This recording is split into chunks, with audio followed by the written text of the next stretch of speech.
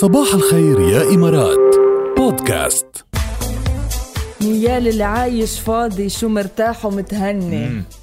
انت كيف عايش فاضي؟ انا على المليان اللي فاضي ومرتاح ومتهني. تمام، الوضع رواق يعني.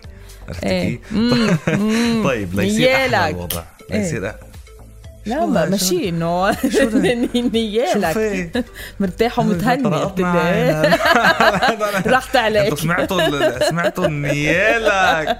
هذه نيالك جاي مع هلا يوم يصير معه شيء انا لا ما قصدي شيء. ان شاء الله ضلك مرتاح ومتهني.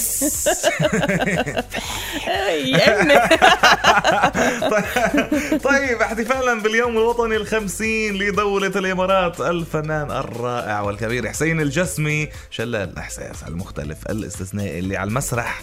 يعني حسين الجسمي بعد على المسرح يعني بتضربوا جمالية أداء وصوته مليون مرة اللي تسمعوه مسجل أو أنا على المسرح بحبه كثير.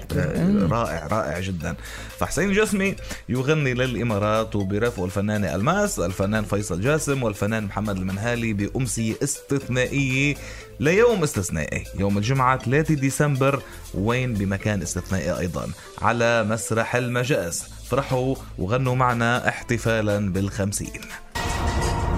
بتصدق لو بقلك مطعم للشوائل المأكولات البحرية بالصين، وتبنى نموذج بخلي يعني الزبائن اللي بتفوت لعنده تتناول قدر ما تشاء من الطعام قد ما بدك بتاكل. هذه موجودة بيعملوها كتير مطاعم بس شو ضلك مضوي. شو كان عندنا مطعم مشهور بلبنان كان مسمي الحملة زكريا، ضلك مضوي الأخضر بتضلك تاكل.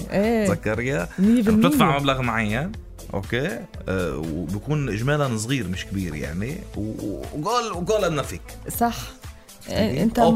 انت يمكن ما كفي الخبر. انت كفي شو طيب بدي اخبركم انه فات رجل على هذا المكان ولكن منعوا من الدخول. ليش؟ لانه قال عم ياكل كميات كبيره اكثر من اللزوم، عم يستهلك كميات طعام اكثر من اللزوم. بس وصلت هيدا من بوفيه الشوائل اللي عم تصير بالمطعم. هلا مش عم بمزح والله العظيم، صارت معي.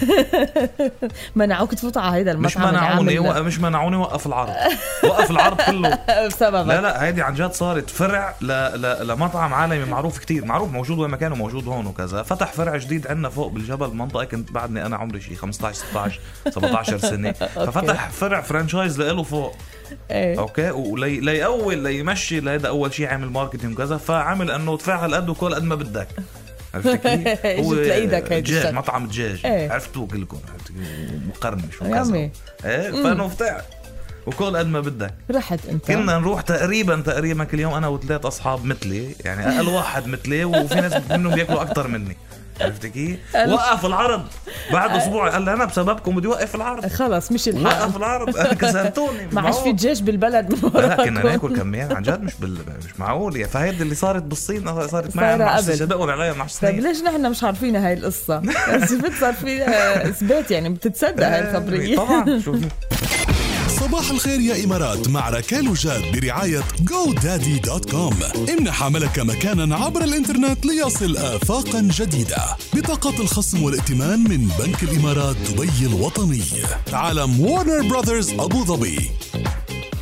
حرام ما بنسى اخر مره فتنا لعنده تطل هيك من ورا الكاونتر هو لحاله. لا انتوا لا طال وقفنا لعنده وقفنا. شو بتاكل بتدفع؟ قلت له طيب ماشي خلص. هيدا اتصل على امريكا انه خلاص بدي اسكر انا هيدا الفرع لانه عندي كسر. وعلى فكره رجع سكر الفرع مش مستمر لهلا يعني. بس اكيد مش بسببنا يعني بعدين. طيب يلا اخر تذكير لليوم، اخر تذكير واخر فرصه لليوم تحديدا. اليوم وجهتنا مع فلاي دبي تذكرتي ذهاب وعودة إلى صلالة على متن فلاي دبي. عبالك تروح تاخد هالتيكتس تروح على صلالة صفرة على حسابنا وحساب فلاي دبي. بعد هلا كلمة فلاي دبي واسمك الثلاثي على 7008.